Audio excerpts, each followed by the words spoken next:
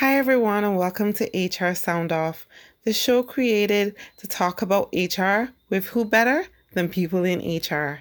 We're going to talk about different topics, and we're also going to talk about the many misconceptions that kind of irritate us that people have about our function and what we do. Are you ready? I'm ready. Let's sound off. With the arrival of artificial intelligence, the gig economy, and a new generation of millennial employees, are we prepared as HR people to shift with the times? Transformational HR is fundamental to the way we build strategies and carry them out in today's workspace. Do you want to be ahead of the curve or do you want to stay behind? Here to discuss this topic with us today is Perry Timms. Perry is the founder and chief energy officer at PTHR, a growing consultancy in progressive HRD, OD, and the next stage of business evolution based in the UK. Perry is a proud chartered member of the CIPD and in the top 10 of HR Magazine's HR Most Influential Thinkers for 2019. His third year on that list. Awesome. Perry is also on a range of top influencers lists in HR technology, HR innovation, engagement, HR strategy, and belongs to many of the most progressive communities shaping the future of work. Perry's specialisms lie in organizational design and development, agile and autonomous ways of working, self-managed and freedom-centered workspaces, talent and career development, facilitating innovative and creative spaces. Perry's 2017 book, Transformational HR, was on the Amazon.com top 30 HR seller shortly after its release in 2019, voted as one of the top 100 business strategy books of all time. I have an autographed copy, people. His second book, The Energized Workplace, is published in April 2020. Perry is adjunct faculty at Hult International Business School and Ashridge School of Management, a visiting fellow of Cranfield School of Management and Sheffield Hallam University, a fellow of the RSA, and a World Blue Freedom at Work consultant and coach. He is also a global and 2x TEDx speaker and award-winning writer on the future of work, HR, and learning. Perry has featured in most of the HR publications in the UK, but also in Poland, Italy, Slovenia, Kuwait, South Africa, Sweden, Greece, and Turkey. You'll find numerous YouTube videos, podcasts, including this one, articles, and blog posts from Perry online. Ladies and gentlemen, I give you Mr. Perry Timms. Perry, how are you doing today? Thank you, Julie.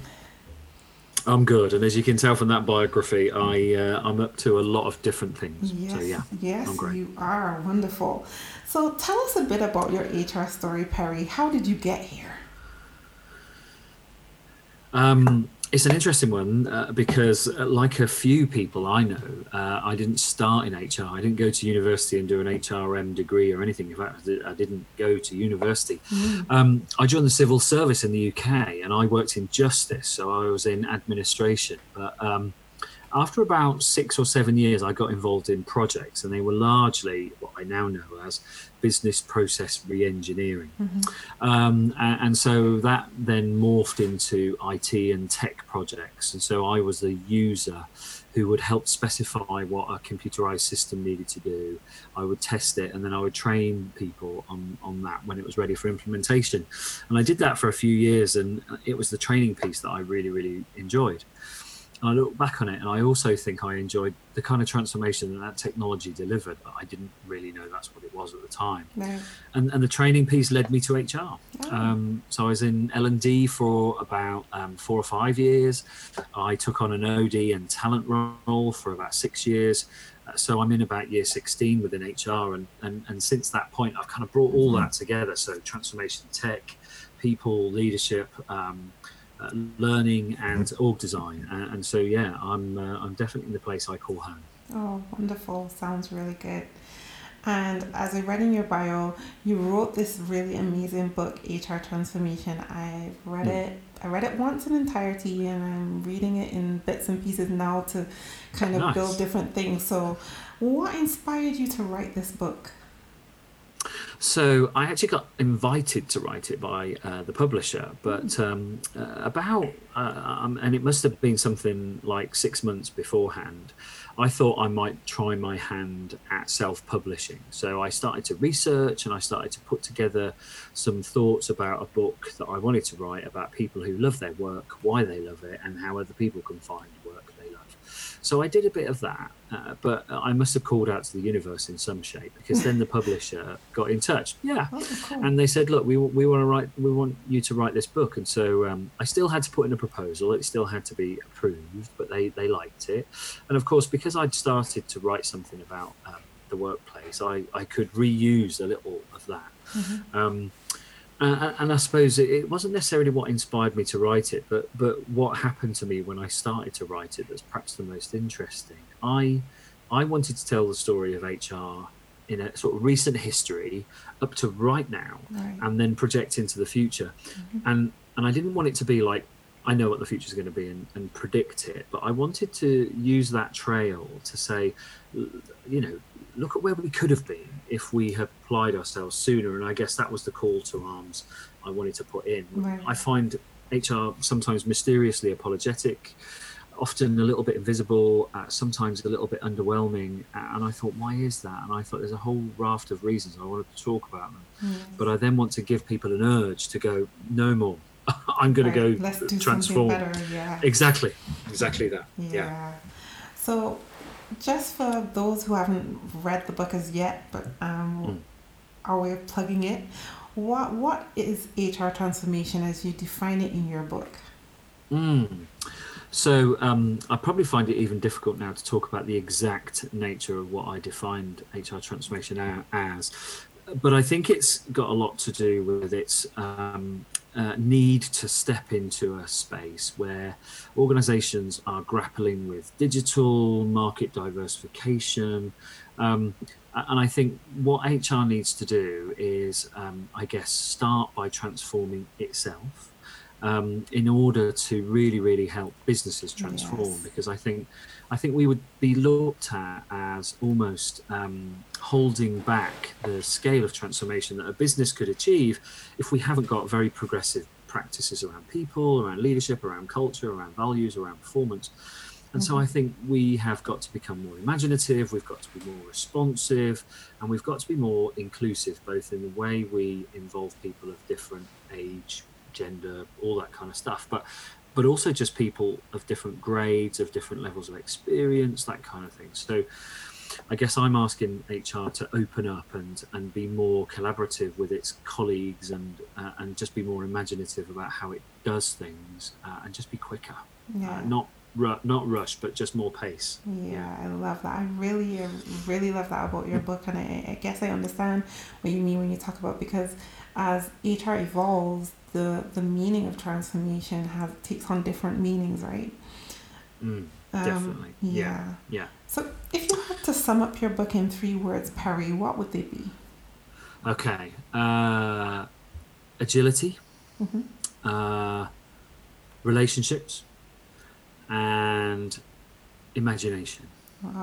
So I think the relationships bit is where we are making some progress with the business partner role. When it works really well, I think we have really good relationships, but we need those other 2 things. We need that imaginative approach to what we do, and I think we need to be responsive and a little bit more pacey about the time it takes to get a request to perhaps implement a new graduate scheme to actually implementing a new graduate scheme. They need to be really, really quick.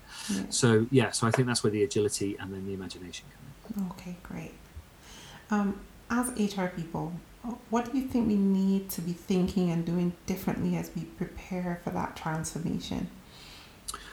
I think this is very obvious to some, but equally challenging to others. And I think it's when we want to transform, we have to detach ourselves to a small degree or a small amount of time from core work that we do. We try and do transformation projects and business as usual at the same time. And I think that's a recipe for disaster, because I think you get very distracted and you get very what's the word, sort of demanded of when you're still doing business as usual, and then you snatch at transformation, and I don't think you do it service. So I think what I would recommend people do is they look at how much time can they ask their business to tolerate either an absence or a pause, to enable them to then go and do something pretty radical, and that will, they will thank them for in the long run. Because I think we need that space. I think we try and do so much that I think we end up doing everything to a lesser degree than we could. And so therefore, that's what I'd say. If we need to be thinking and doing something differently, when we need to transform something like performance management or how we train leaders, we need to stop the work we're doing, do this transformation, and then come back and pick it up. And that's easier said than done, because disasters happen and people need, sort of responses and problem solving. But I think if you've got a team around you, I think you can obviously start to distribute the workload and then give yourself some space to transform. That's what I'd say. That sounds good. It's a bit of a struggle though if you're the sole HR person in an organization. And that's going to work a little bit differently. But I grasp and I appreciate what you're saying for sure. Yeah, and I think if you are the only person, then I think you need friends, don't you? So if you're working in a business, let's say the business is like 50, 60 people and you're the only HR person, and then you can look at the list of demands that you have and the things that could really drive the business forward. And I think you can sit with the leaders around the table and go, hey, hang on, how much of these do you think would really be a significant enabler for us to add value and strengthen our business? And they would point to a few and say, okay, can you look after yourselves for a couple of months while I build them for you then? Or can I have some money to bring somebody in to cover me while I do it? And because I think we need to look them in the eye and say, what do you really want out of HR? Do you want us to be administrators? Fine, we'll just sit back, do that. But if you want us to really help your business thrive, you need to back us a bit. Yes, I support that 100%. Good. What advice would you give to the HR people out there that are trying to transform their organizations, but they're having a problem with that in terms of getting the organization on board? Yeah, and I get that quite a lot, and I see it, and I've been there too, where I've got bigger aspirations perhaps than even the business is capable or wants to deliver either at that time or at all. Now, what I've found since is that you're often not alone, but you just don't know who else really supports what you're doing. So I would recommend that you try find some other kind of secret entrepreneurs or some, positive deviants, as they call them, or whatever it is, because they're there. So you just have to try and make friends with some people who are also into wanting to do something radical and different and progressive and exciting and pioneering, whether they're in finance or operations or whatever. And I think you just band together, and I think you say, right, okay, what do you want to do? And they might say, we want to create a new product line, or we want to do something in the community. And then you almost merge your project desires, and you create almost like a pathway of what you need to do to get there, and you can kind of help each other out. So I guess you find a little band of rebels. Yes. Come together. Sounds like Robin Hood. I think so. Yes. Yeah, and you're out to do good. So if anybody stops you and says, "What are you doing?" You're like, "Well, I'm trying to be, sort of future focused, but I have to kind of do it in secret and see what goes on." But yeah, I mean, that's not being distracted from the day job or wasteful. I think this is you going, well, okay, if nobody's going to back me, I'll just find a way to make it happen anyway. Exactly. Sounds very familiar. Cool. So you're the founder and chief energy officer of PTHR Consulting. Tell us a little bit about your business and what you do to make HR a better place. So it's I'm in year 8 of this as a consulting organization, and so I tended to have like 3-year project cycles in work that I did. So this is probably my longest commitment. And it's a commitment to myself. So what do we do? Lots of it is organization design, lots of it is problem solving. So I suppose a company might have high attrition, or might have some gaps in the leadership bench. They're not quite strong in the next generation of leaders, or whatever it might be, and they'll come to us because they recognize that perhaps we have a little bit more imaginative responses than perhaps some of the larger consulting firms. and so I often get referrals. So people have already heard a version of what I've done from somebody else, and they want their own version of that. So organization design, learning, talent, problem solving, those kind of things. And so what we're doing to make HR a better place, we're very clear about this. Actually, we will work with HR teams to strengthen them, to give them more tools, models, theories, skills, because what we have as a phrase is that we'll start with the client, but the client will succeed without us. So we will make sure that we gift them, or share with them pretty much everything we know that's relevant to what they're doing, so that they're not reliant on us, and they feel that they have strengthened who they are and what they do with us. Because what I've then found is that further down the line they'll come back when they need something more, rather than we hold them to ransom because we know the kind of methodology that gets adopted. So so it's very clear in how we do that. We exist to create better workplaces, and we only do that when we get HR people more competent. That's awesome. So you have and courageous. You give a man a fish theory and then teach him how to fish, and they'll be able to do it consistently. 100%. 100% that one. That is so good. One of the other things that you do that's really interesting to me, and I never heard of it before, was you do HR hackathons. And I'd always associated hackathons with IT. I would have never put it in that space of HR. So what brought this idea on? Interesting. I got asked that very question only yesterday at the conference. Yeah, same thing, where people said hackathons are IT, aren't they? Yeah, exactly. So anyway, I think it was because of my past project experience with technology projects. And so I was interested. I did try out as a coder, actually, and I hated it. I wasn't very good at it, and I didn't like it. Yeah, not for me. But I developed a real strong interest in tech, so I've always followed what's going on. So, I'm currently sort of keeping a watching brief on things like security and data, blockchain.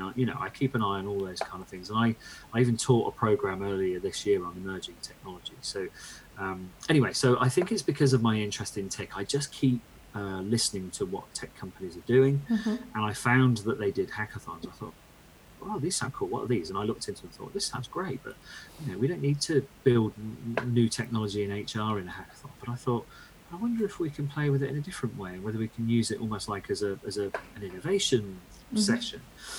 I then find out that in about 2011 or 12, Professor Gary Hamel from London Business School ran hackathons, and at the heart of them was largely HR and management issues. I then start to think about playing with that, and then lo and behold, I talked to Peter Cheese just in passing, and he's in cahoots with Gary Hamel, and I joined the CIPD for their 2013 big HR hackathon. So it's gone that way. Right.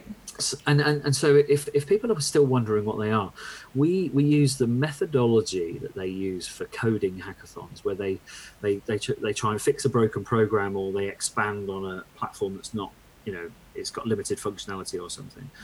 But we turn that problem into, how do we be more diverse in our leadership team? How do we, make sure we recruit young female engineers, or whatever? We have a problem to solve. We use the hackathon methodology, but we don't build programs. We build policies, directives, that kind of thing. And I've run them all over the world now. But the place that's particularly taken to them is Slovenia, where we've literally pioneered, we haven't, I've helped companies pioneer some phenomenal schemes like talent clouds and sort of I guess you'd say reverse innovation engineering, all sorts of cool stuff. So I think what they are is they're a place where HR can go, look, the rules normally would stop us from being, very imaginative, but let's play in this space and see what we can do. And so I think that's why it works very well in HR. We're very, very tight normally, and this loosens us up. Yes, I agree.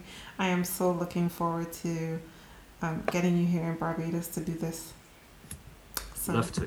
We're going to get that done. We're going to get that done. It's on the bucket list. It's on the bucket list. Great. I'd love to. They really are the sort of thing, again, where once you've been part of a hackathon with me, you can take the methodology and run it yourself. You don't need me to keep coming and doing them, because it's very easy to learn once you've been in one. Yeah. I'm loving your teach a man to fish theory. I'm loving it very much. Good. And it makes perfect sense, because then, it just repeats itself without all that effort, right? Yeah, I guess I have the philosophy as well that if I give away a lot of what I guess I've acquired, it gives me an opportunity to just go and find something else, because I suddenly feel like, oh, well, I haven't got any kind of competitive edge. I better Yes. find one. So I think it helps my pursuit of restlessness in how much I know and do. So I just go for it. Yeah, give it away and then go find something new. You Yeah. stay creatively discontented then. I think that's exactly the word. Creatively discontented. I like it. Thank Yes, you. Yeah. you're welcome. So when you're not conquering the world of HR, what do you do for fun? Oh, okay, cool. So I do read a lot, but my reading looks a lot like work. I follow my local football team, which is Northampton Town. So I've been Ah. a season ticket holder for well over 26 or 7 years. Mm. Um, I'm a big music fan, so most of my collection is 1960s American soul, but I'm into pretty much any African American genre, so jazz, blues, funk, a bit of house, even Detroit techno. I like a movie night, so anything from the Avengers to that kind of stuff. So I'm pretty into the film scene. Cool. Yeah, I'm not one of these kind of do Ironman triathlons. I'm not Yeah. that kind of person. Okay. I'm much more about intellectual stimulation and sort of Yes. escapism and imagination. Okay. Um, Everyone's yeah, so version of fun is different. yeah, for sure, Mm-hmm. yeah, and I think that's how I describe it. So sport, soul, and sci-fi movies. Oh, great. And what does the future of HR look like in your mind's eye? Oh, see, I think my mind's eye has to be influenced by my kind of dreamy nature, Mm-hmm. but I do see it as in HR's future as a really positive and powerful one, because I think the more we get into tech and the more we get into new business models, the more we realize, hang on, this is still all about people and relationships and behaviors and how you build trust and all those kind of things. So I think we're getting more and more fascinated by, I guess, the broadening of the psychology profession and field and its influence on how we behave through things like digital connectivity and a challenging world and political turbulence. So so I think all roads are now leading to HR when it comes to business problems being solved, right? So I don't think you solve a business problem by saying, yeah, but let's build a new website. I think you solve a business problem by looking at the people around you going, how can we throw the best imagination and the best connectedness and the best relationships and the best, I suppose you'd say, sort of determination to build a new product, create a new service, go into a new market, research what people want. It's all about us. So yeah, I think the next 5 to 10 years are going to be really interesting as tech goes even more wild on what can get automated. It will create some space where people go, but actually the people stuff is where the real added value, the real creative solutions and the real strength comes from our organization. And I think we're seeing it. I think what keeps CEOs up at night, have I got the right people? Mm-hmm. Sounds good. Step in HR.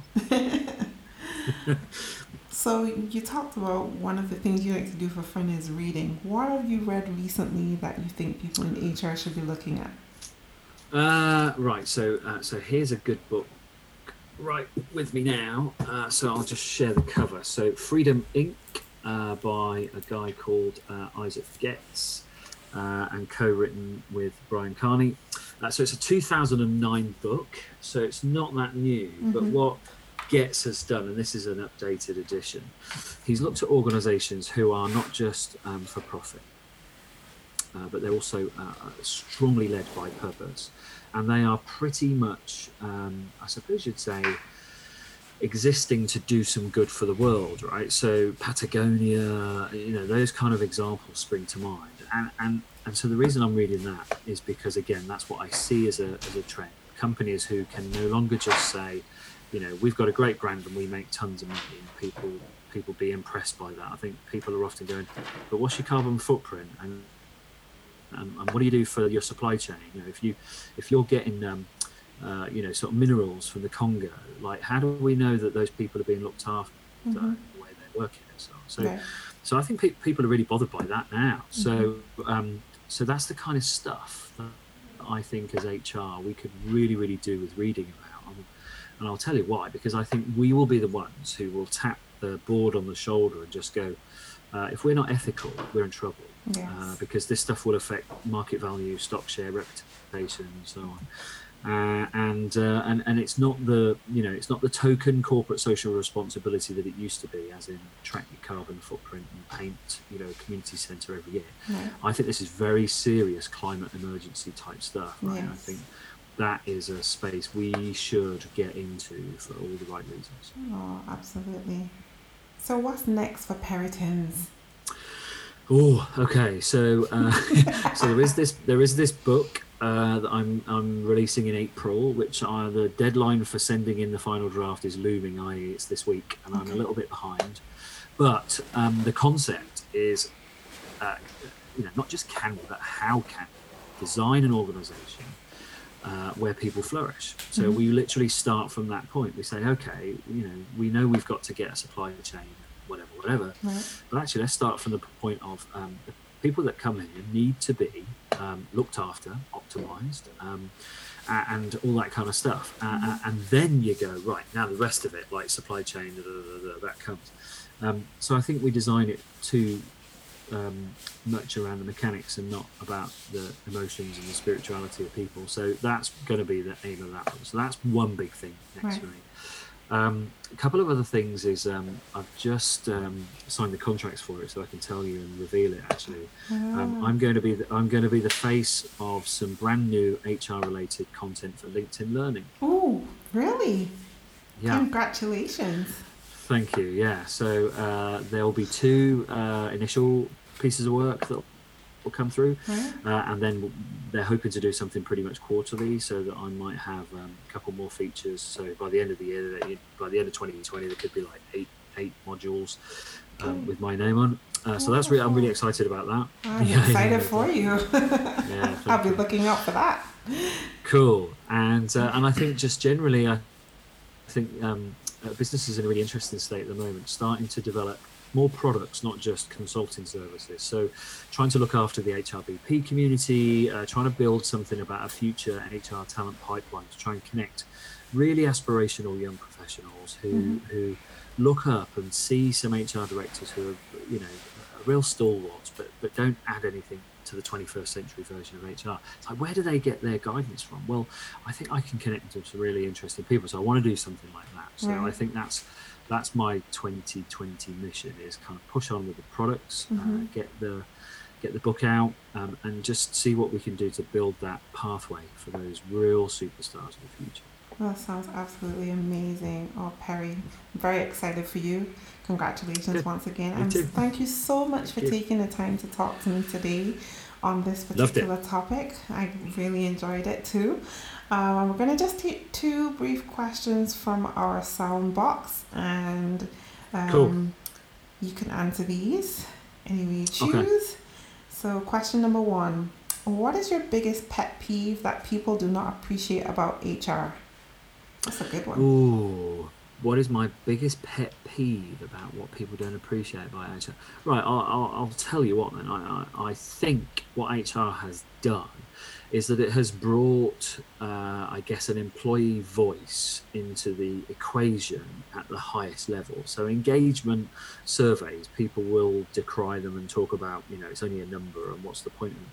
But I think back to the troubled sort of union times in the United Kingdom in around the 1970s. And employee voice was a dirty word. It was combative, it was disruptive, it was damaging. And I think what happened when Margaret Thatcher particularly depowered the unions is we were left without a voice for quite some time. But then engagement came through. So David McLeod and Nita Clark, particularly in the UK, but all around the world, have brought engagement back in. But unfortunately, what people will say is that it's wasteful and it's academic and it hasn't changed anything. Okay. But I think it's vitally crucial that we continue to stick with engagement. So we might not call it that. We might call it voice or experience or whatever, but we should not look away from the fact that us as employees having a voice and influence is the best thing we can ask for. Try and shape the future of the company we're in. Yes. Thank you. Number 2. Oh, why is HR so unappreciated? Ah, see, so I think um, it comes to when do people have to interact with HR, and normally something isn't right at the time. So if you go beyond recruitment and perhaps getting selected for a promotion position, most of the time it's like they've done something wrong. Yes. They've brought the company name into disrepute. Mm-hmm. They're maybe on some kind of performance agreement because their level isn't up to standard. Right. They cause something bad to happen at at a social event, whatever. Yes. And so then HR has to get in the place where it's like, right, okay, we've got to do some kind of legal stuff now because this is not where it should be. Exactly. And so people's experience of HR then is like, oh, all Negative. they do is just punish. Yeah. Yes. So I think that's partly why it's so underappreciated. I also think it's because we've become very used to apologising for not being on the most progressive trail or stepping up with technology or I've done some things in the past with programs and stuff that haven't quite worked as well as they should do, and I found myself being like that, but thinking, but I came out and asked you what you wanted and this is what you told me. Then when you see it you don't like it, so it's like I just built you what you wanted, you just don't like it because for whatever reason. So I think we're going to get better at standing firm and kind of going, okay, are you sure this is what you want? Because it won't do any of this, and I'm offering you some extra dimensions here, and I guess push a little more. Yeah. So I think that's how I'd kind of leave that one. That we're underappreciated because we're a bit apologetic, but most people's experience of us is when we have to naughty put some people. Yeah, exactly. Yeah. It's like I wish we didn't have to do that. It's the work. So I keep saying to people all the time that it's the part of my role that I hate the most. It's not something that you take pleasure in. I mean, in addition to that, I'm a parent as well. I mean, you don't like to have to discipline your children, but there are times when you have to discipline them. But it's not something that you like to do to adults, I'm with you. And I wish people would get that. Yeah, I mean, people in the past have asked me about career path in HR, and they said, "Oh, did you never want to be an HR director?" And I said, "Well, with the greatest respect to people in that role, what I saw of HR directors around me is that they were responsible for senior adult daycare. They just had to look after mischievous leaders, and I thought, I don't want to do that." No. So I think you're right. I think our reputation is tarnished by somewhat mischievous behaviour within the business that we have to be the kind of check and balance for. I don't think we want to be a parent anymore. I think we want to be the kind of cool uncle who helps people discover what they should really do in life, or a cool auntie, you know what I mean? Exactly. Well, thank you so much for your time. I really have enjoyed this session today, and I hope you have too.